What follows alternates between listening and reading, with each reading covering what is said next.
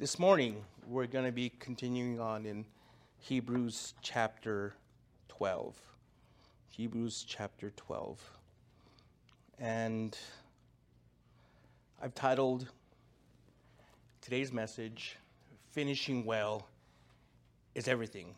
So while you're turning there, while you're trying to get to that area there in your Bibles, I saw this interesting story that has a lot to do with today's message.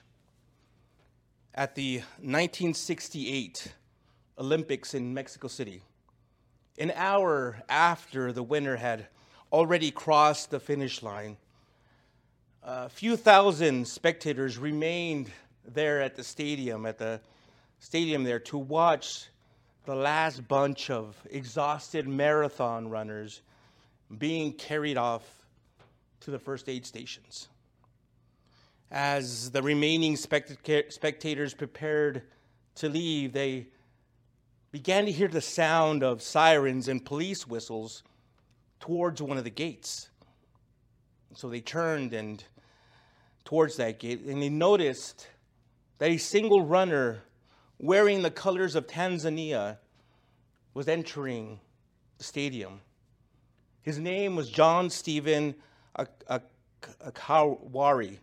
I know I butchered his name, but now, because of a fall that had occurred to him earlier in the race, one of his legs had been completely bandaged and noticeably covered in blood. And so as he's running and, through this track, his final lap there at the stadium, you could tell by the grimace in his face that each step that he took was just excruciatingly painful. But he just continued on and just hobbled around that 400-meter track. And out of all the runners, he was the last man to finish. But that didn't matter to any of the spectators that stuck around. They stood up and applauded him and cheered him as though he was the winner. After crossing the finish line, Akawari slowly walked off the field. In view of his injury and having no chance of winning a medal, someone asked him why he just hadn't quit. And this is what he said. This was his response. My country did not send me 7,000 miles to start the race. They sent me 7,000 miles to finish it. Well, my friends, in this Christian life, finishing well means everything. As Paul faced execution, he wrote to Timothy and told him there in 2 Timothy chapter 4, verse 7, I have fought the good fight. I have finished the race. I have kept the faith. Now, regarding this verse, a Christian writer wrote this. As Paul writes to Timothy and contemplates his impending death, he evaluates his life and ministry. While we live in a culture that exalts the winner and scorns the loser, Paul assesses his life based on three things. He fought the good fight, he finished the course, and he kept the faith. How interesting that there's no mention of winning, only that of fighting, finishing, and keeping. Now, I mention this to you all because we are so prone to think of ourselves as failures when we don't set records or win things or become overachievers, or we just do something great that will, achieve, for instance, social media fame.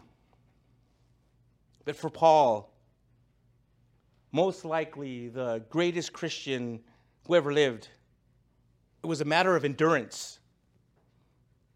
See, for Paul, he won by lasting. Well, concerned that some of his readers wanted to quit the race, he exhorted them in last week's passage, if you were with us, not to give up by explaining the benefit of God's discipline. So now, as you will see in a bit, by writing the word therefore in verse 12, he's going to point back. He's pointing back to what he just said about the need to endure God's discipline.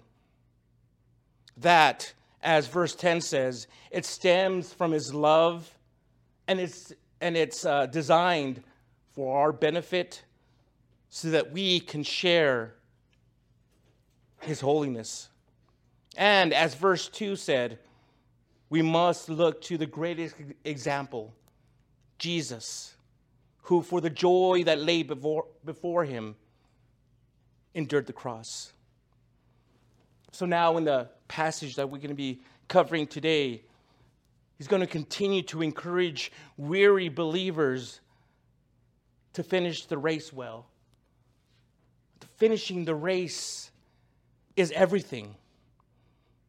Now, he's going to continue to do that by expounding the race metaphor just a little bit further, and will then offer specific advice on what to do and what to guard against in order to finish well. And so today's message hopefully will show you that in order to finish the race well of the Christian faith, you need to clear all obstacles. You need to encourage one another and heed the warning of Scripture's negative examples. So before we begin reading today's passage, there in Hebrews chapter 12, let's pray and ask the Lord to move powerfully.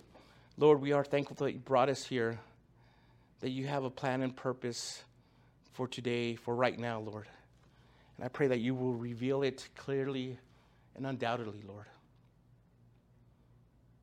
Pray for those watching and listening that you will bless them as well, that you will show them what it is they need to know. They will hear what it is that you need to tell them. Or some of us are really tired of this race, of this long marathon, Lord. But we know that you are the one that ran it. You ran it well. You ran it perfectly. And because of that, you give us the ability to. Or so I just pray right now that that this message will go out to those who are tired, who are weary, who just want to give up. This message will encourage them, that your word will speak powerfully to them through your Holy Spirit.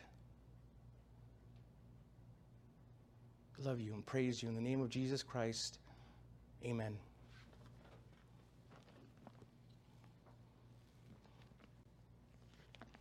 Hebrews chapter 12. And we'll be picking up in verse 12. Hebrews chapter 12, verse 12.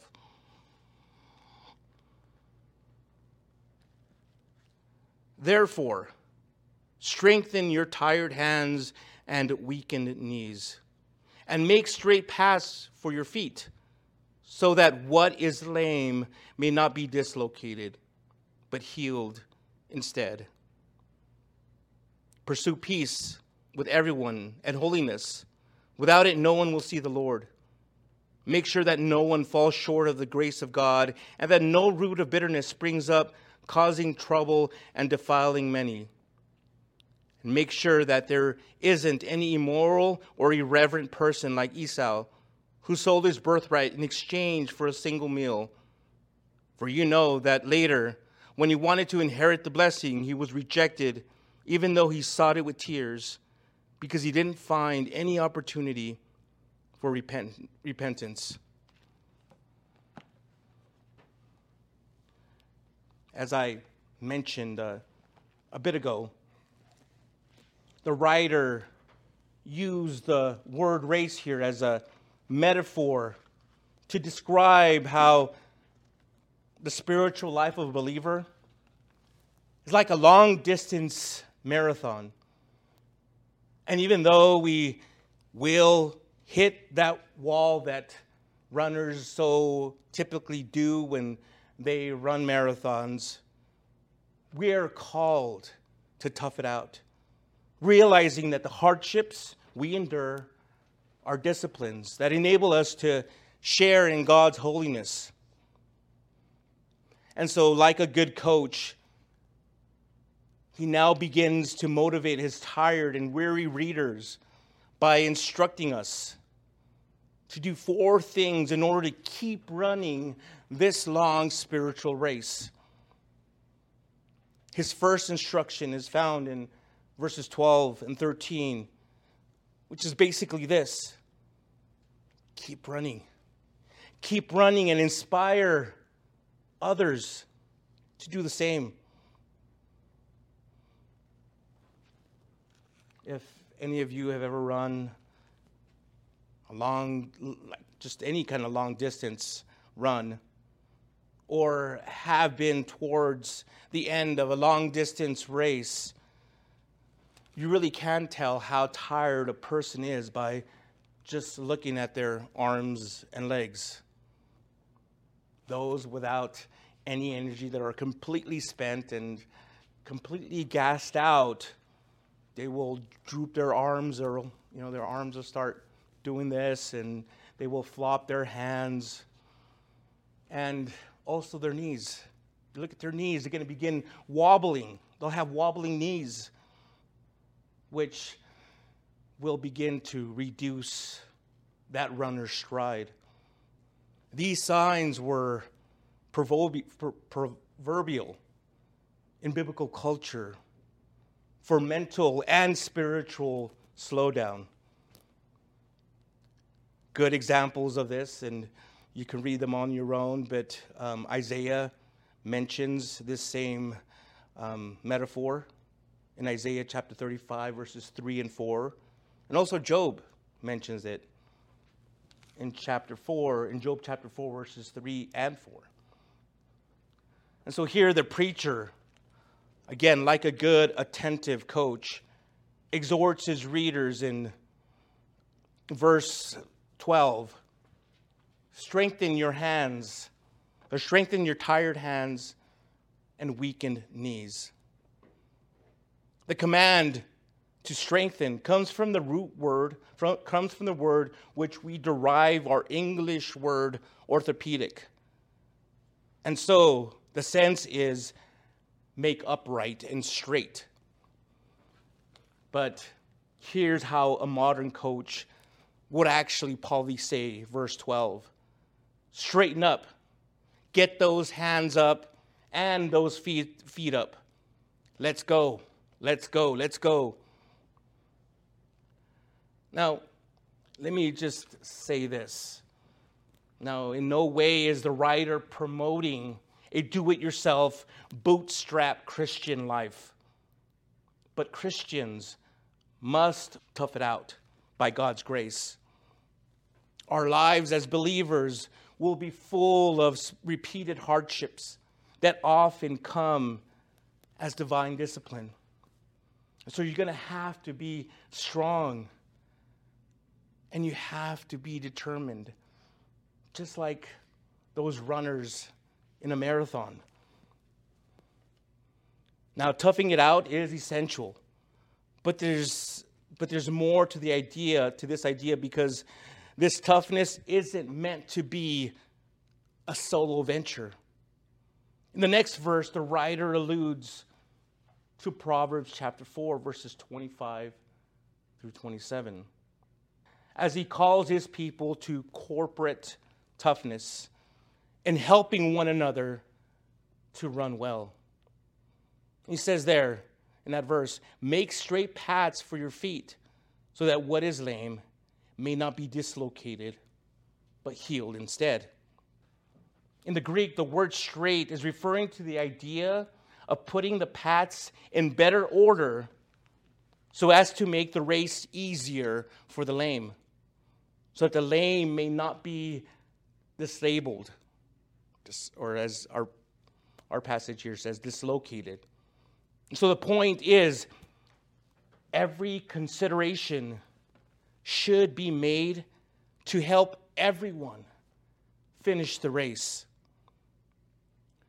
The church should include not only the weak assisting the weak, but also the strong teaming up with the weak. This is something the writer mentions several times. He already mentioned several times in this letter, especially back in chapter 3, verse 13, where he said, encourage each other daily while it's still called today, so that none of you is hardened by sin's deception. Now, in my honest opinion, I believe there is a greater joy in finishing together. There's a double joy. Sure, we have to be tough. We have to gut it out by God's grace. But we also have to hang tough together. The strong among us must hold up the dangling hands and wobbling knees of the weak with our prayers and acts of mercy. Those who are strong must make straight paths for the weak by the exemplary direction of their lives. The lives of the strong must keep the weak on the right road. Their lives must never cause the weak to stumble. We have to keep running strong, my fellow believer.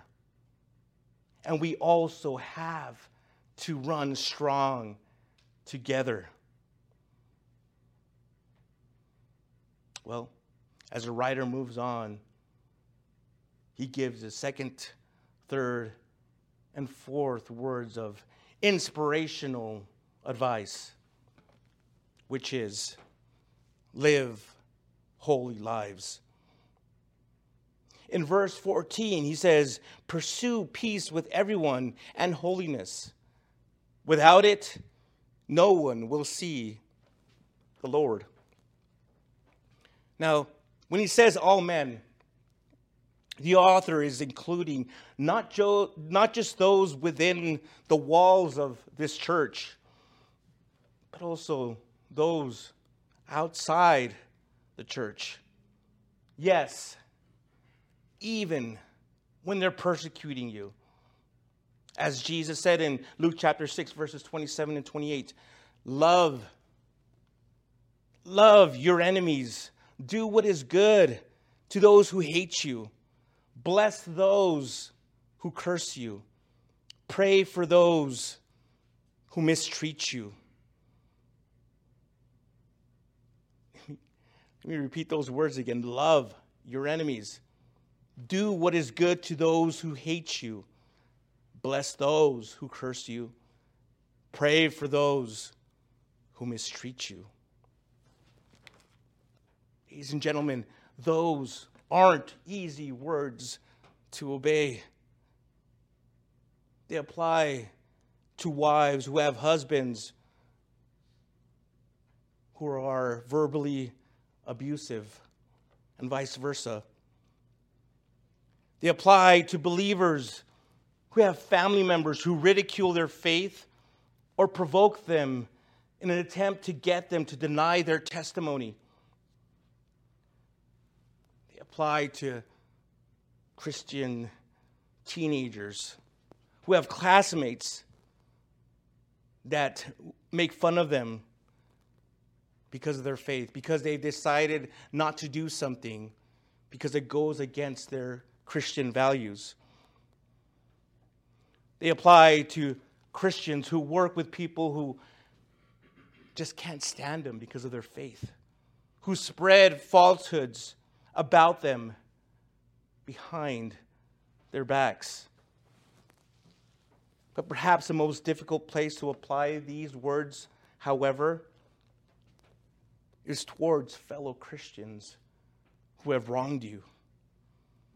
Sure, yeah, we can expect the world to act like the world. When unbelievers are verbally abusive or slander you, you tend to think, or we tend to think, well, they don't know the Lord. However, when Christians do that, we're shocked. We're hurt. Why? Because we expect that from pagans. But we don't expect that from our fellow brother and sister in Christ. But it happens all the time. And it's one of Satan's effective tools to sideline new believers. Get somebody in the church to spread false rumors or say insensitive things about that new believer, and watch him or her drop out of the race. Now, there's also an important part of this verse that we mustn't ignore. And that is where it says we must pursue peace with all men. Pursue is a strong word that means in some contexts to persecute. It means to go after. Peace with the effort that a hunter tracks down his prey. It implies a concentrated effort, and it's intentional. And so here's the idea. When someone hurts you, your tendency is to withdraw and to lick your wounds. You put up a wall of protection around yourself, especially toward that mean person, so that it doesn't happen again. And then it becomes easy to distance yourself from the one who hurt you and from everyone who believed that person's cruel lies. And then you just avoid talking to them. But here, what the author is saying is pursue peace with that person. Make an intentional effort to do that, to pursue peace with that person who hurt you. And this isn't the only time in the New Testament that we're told to pursue peace. In Romans chapter 14, verse 19, Paul wrote, "Let us pursue what promotes peace and what builds up one another." Also in 1 Peter chapter 3, verse 11, citing Psalm 34, verse 14, Peter wrote that the one who desires life and loves to see good days must turn away from evil and do what is good. Let him seek peace and pursue it. In this same verse, the author also exhorts to pursue holiness and warns us that no one will see the Lord without it. Thus, holiness is required. It's required for the believer. Holiness isn't a mark of unregenerate, not born again people, nor is it a mark of those who are falling away and failing to run the race of the Christian faith. Here, the author is using the term holiness to describe those who are pursuing the Lord. Now, this doesn't mean that those who run are perfect or sinless, but it does mean that they are fighting sins and living faithfully. No one will see the Lord without his holiness, which makes the moral imperative to make straight paths for our feet eternally significant. In verse 15, he continues to instruct us to live holy lives by telling believers, by telling you and I to make sure that no one in the community of faith falls short of the grace of God. Well, we may think that the grace of God is in evangelistic sense. This is not the author's focus here. He is speaking of the ongoing grace of God, which believers experience through the preaching of the word and the Christian disciplines. In this context of the new covenant community, the readers are called to watch over one another, from the weakest brother to the strongest, so that all in their midst will grow in holiness and obtain the grace of God. He also commands his people to see it that no root of bitterness springs up, causing trouble and defiling many.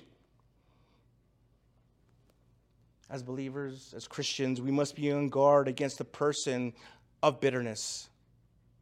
It's a deadly contagion.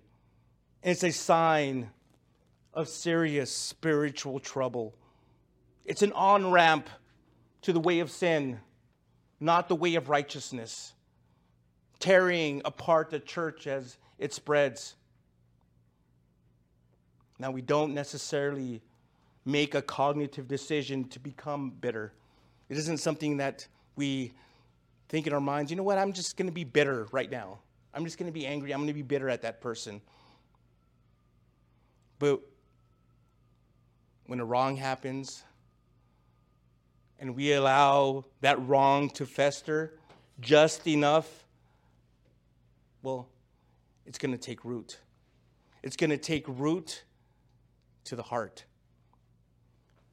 And so before that happens, we must stop bitterness at the root, or it's going to spread to others in the church and begin to defile us, begin to corrupt us. And again, not just here in this local church, but just the church in general. Believers.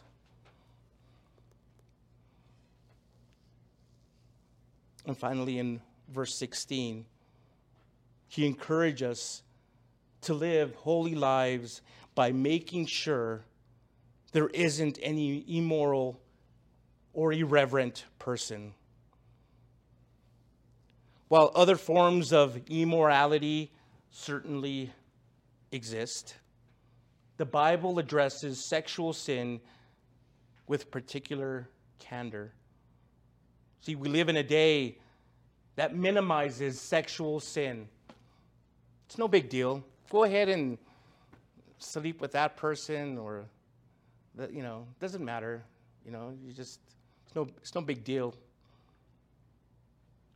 But the Bible, the Word of God, maximizes its severity. Why? Why is the Bible so tough on sexual immorality? Well, as we read in 1 Corinthians chapter 6, verse 18, every other sin a person commits is outside the body. But the person who is sexually immoral sins against his own body or her own body. Sexual immorality, my friends, not only violates the law of God, but it also defiles our own bodies, which 1 Corinthians chapter 6, verses 19 and 20 says are temples of the Holy Spirit. Your body is a temple of the Holy Spirit. And so when you go out there and start to sleep around with different people, what do you think you're doing to that temple? The Holy Spirit's temple. Reality is you're defiling it.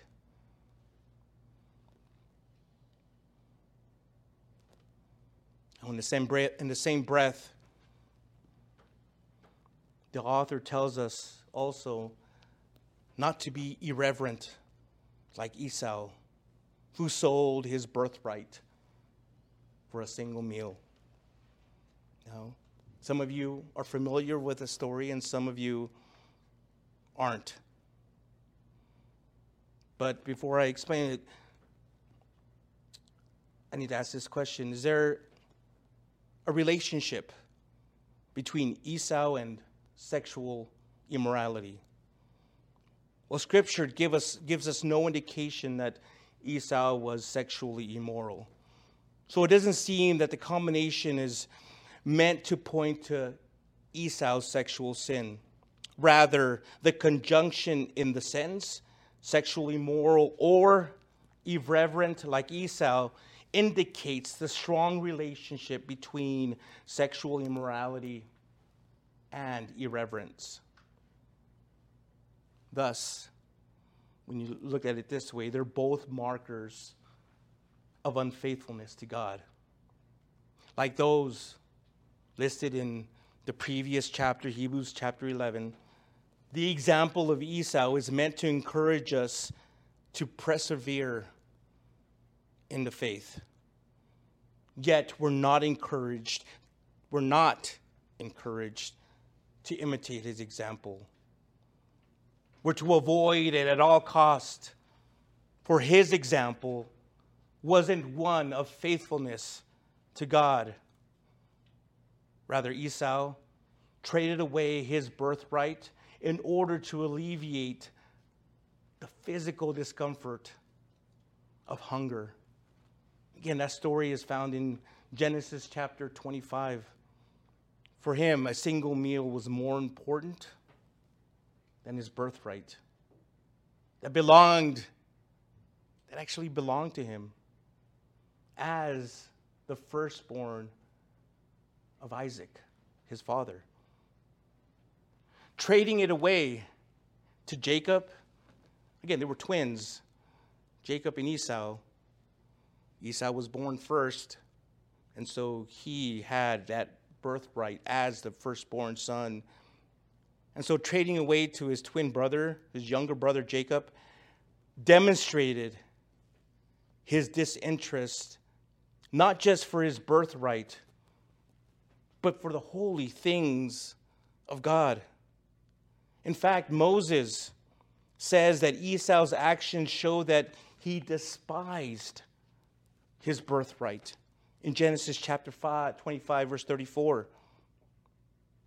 Thus, the author of Hebrews appropriately identifies Esau as irreverent, unfaithful, and unworthy of our emulation. Why? So why does the author regard the selling of birthright as unholy? Well, Esau's privileged position as Isaac's firstborn son designated him as the one who was to bear the responsibility of the family and to carry his father's name and role after Isaac's death. Having such an honor and privilege was a direct result of God's sovereign choice. And so when he gave it away like that, like it was no big deal, he had, take my birthright. I'm just hungry. Give me the food. What he did was unthinkable. It was a crime not only against his family, but also against God, the one who bestowed the birthright on Esau. He committed the offense willingly. He did not give up. He did not give it up by force. He let the appetite of his belly lead him into a serious offense against God. Now, this isn't the end of Esau's story, though. After trading away his birthright for a bowl of stew, Esau longed to receive the blessing of the firstborn from his father. He wanted it back. He realized he had messed up. Jacob, however, deceiving Isaac, received it instead.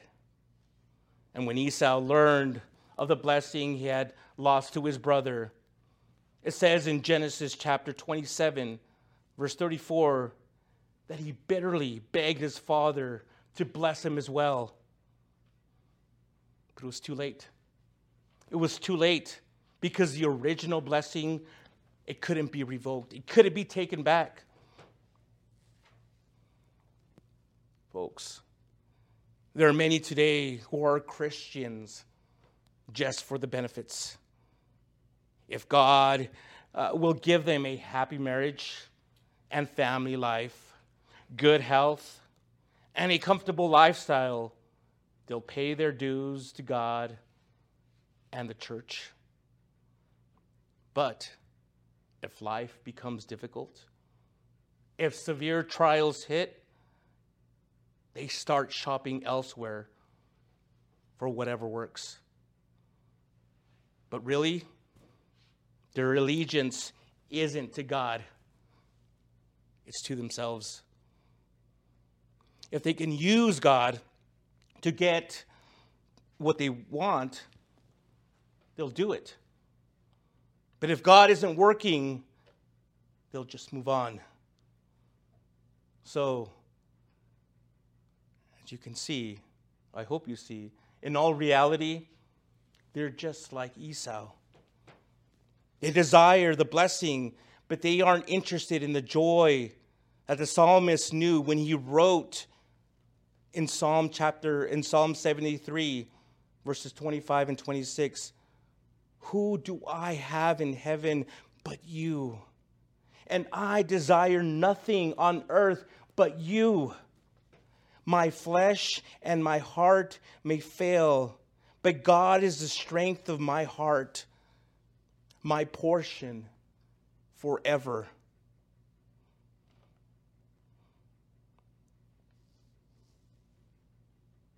Is that you? Is that your heart? Or do you have a heart like Esau? If it is like Esau, at the end of this message, I'll give you an opportunity to turn back, to repent. But if you do have that heart of just, you have that allegiance to God, you have that love to God. If you're tired and weary, get up. Keep running. Finishing well, my friends, is everything. Now, Esau also stands as an example of someone who regrets what he's done or she's done, but doesn't truly repent of his wrongdoing. Now, some of you may not know what the difference between regret and repentance really is. Well, hopefully here you'll begin to understand. See, there's a big difference between regret and repentance. See, according to 2 Corinthians chapter 7, verse 10, God never rejects true repentance, but he has no interest in worldly regret. So when Esau responded, he didn't do it in such a way that it communicated genuine repentance over his offense. He simply regrets that he lost his birthright and his blessing as the firstborn son. So it wasn't repentance that Esau sought with tears. It's only what he lost to his brother Jacob, his father's blessing. True repentance, if you want to know what true repentance is, it's hatred. It's hatred it's a hatred of sin. Tears alone don't signal repentance. I've seen a lot of people,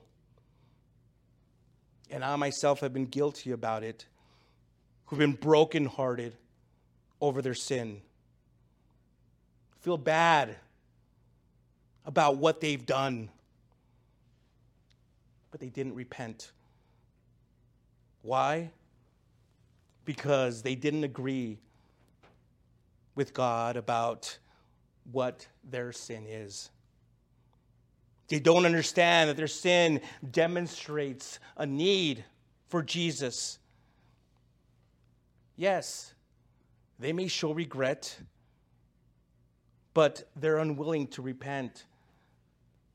And so this is the warning the author presents to us in the person of Esau.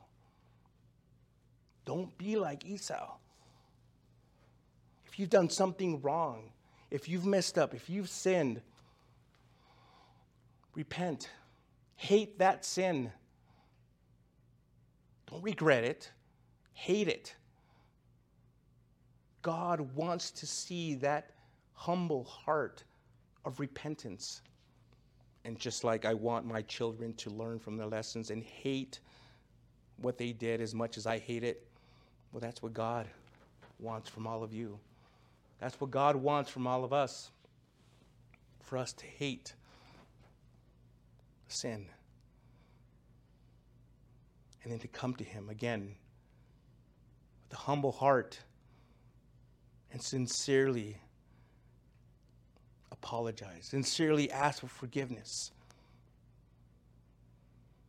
And you know what? He will. That's why Jesus has those marks in His hands and that mark in His feet, that mark on His side and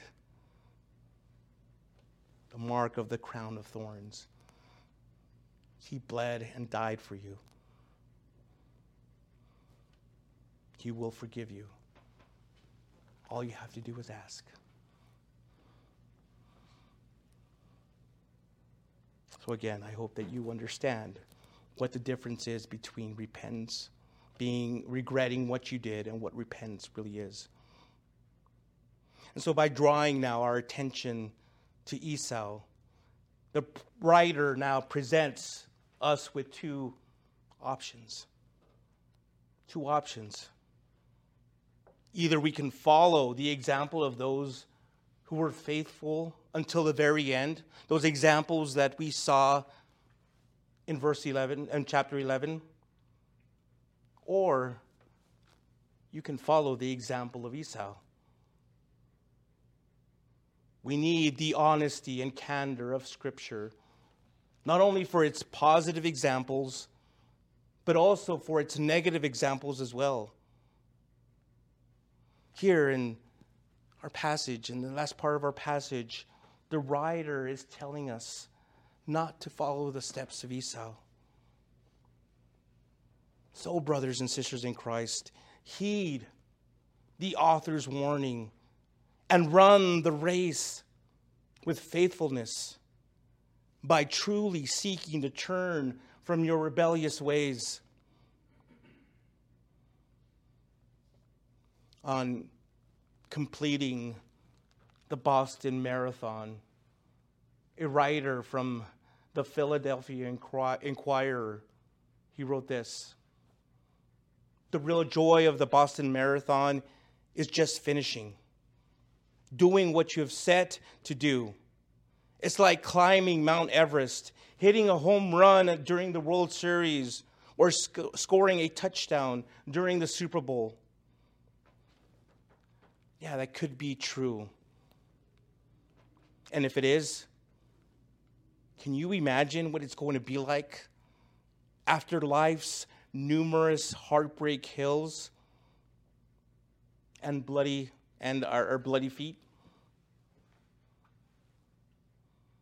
That moment when we cross the tape, having finished well, with our eyes fixed on Jesus, the pioneer and perfecter of our faith.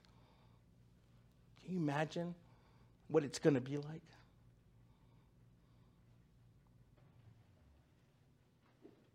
I'm looking forward to it. And I hope you are as well.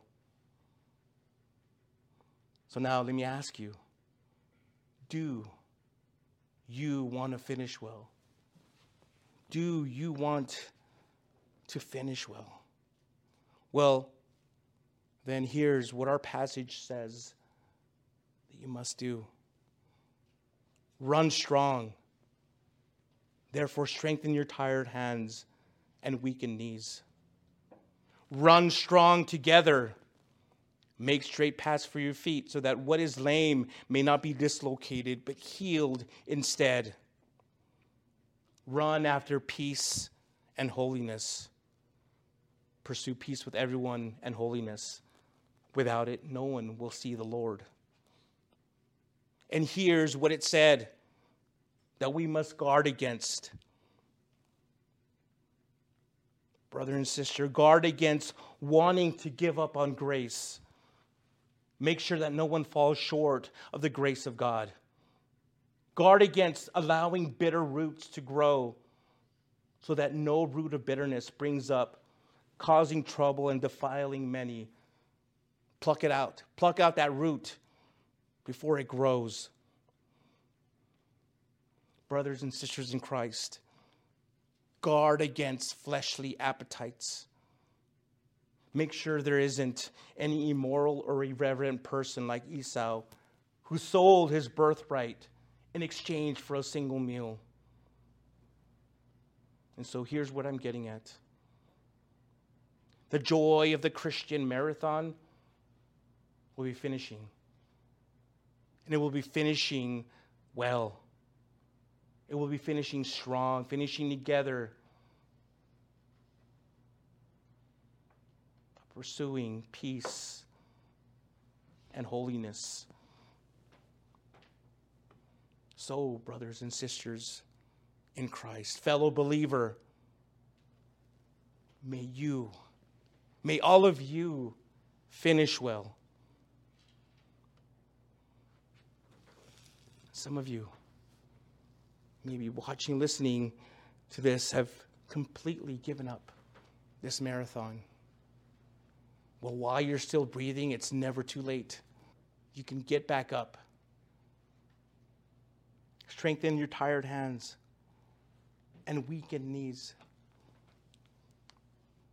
Believe me, we all know how tiring it can be, and the Lord knows too.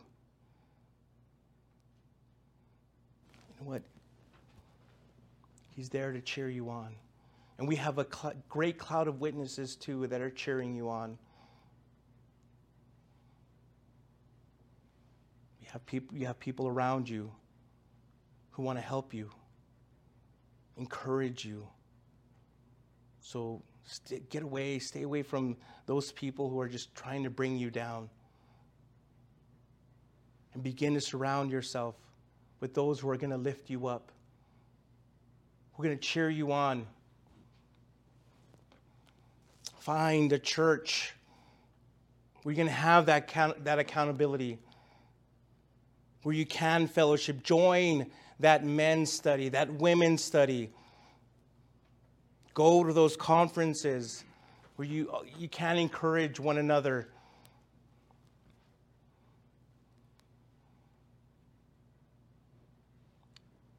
You will be strengthened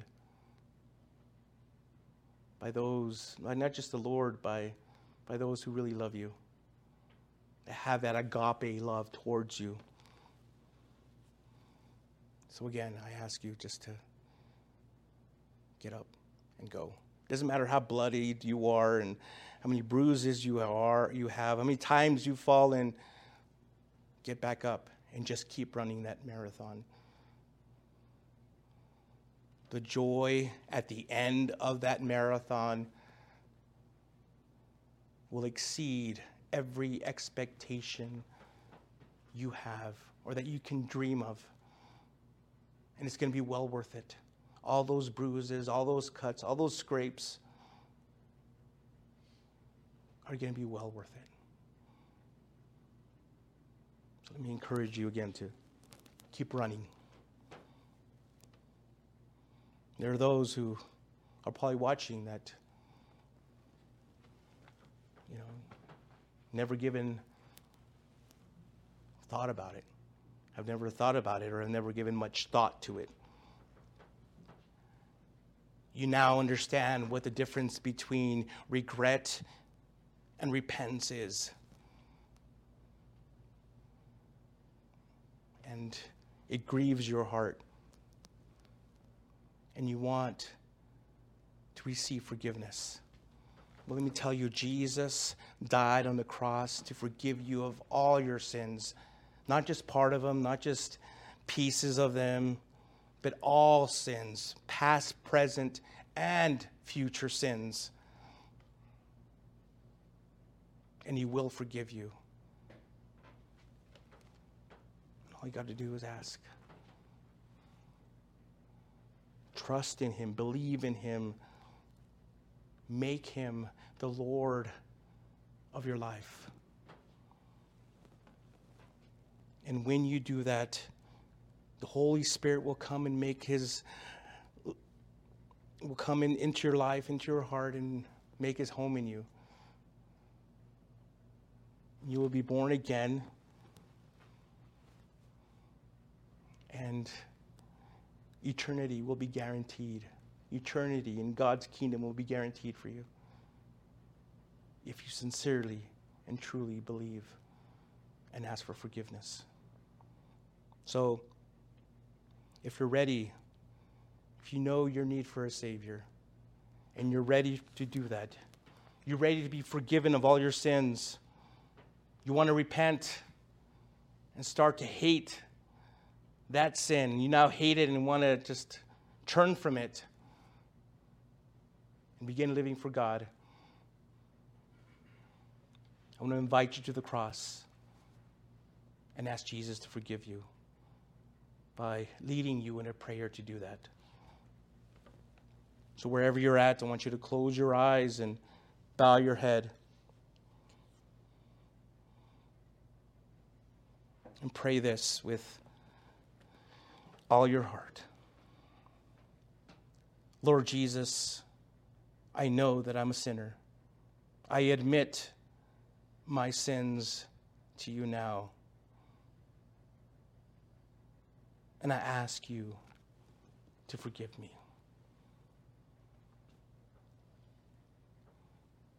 I believe that you died for my sins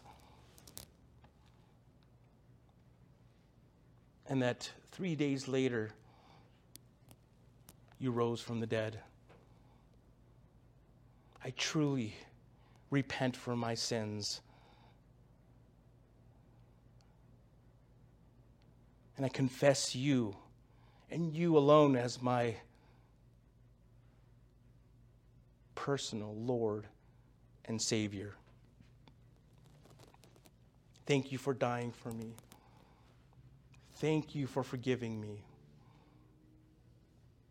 Thank you for saving me. So now I ask you to fill me to the brim with the Holy Spirit.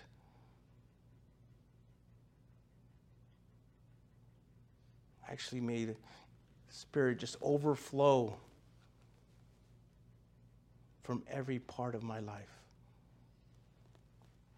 So that, again, not only He will instruct me and teach me, but also so that others will see and see you in me and glorify you.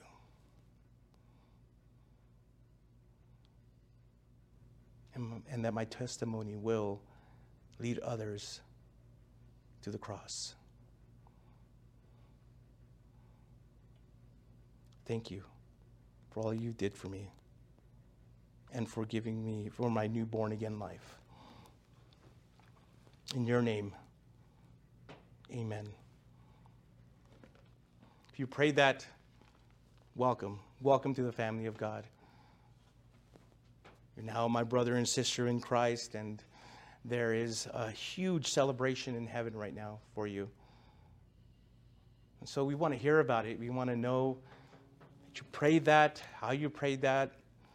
We want to hear a little bit of your testimony.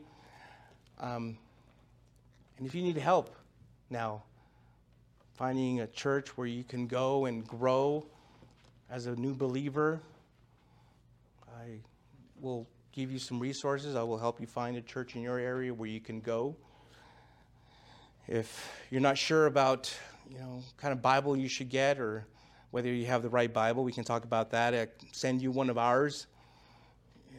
But if you just need prayer, need guidance, direction, I want to help you with that too.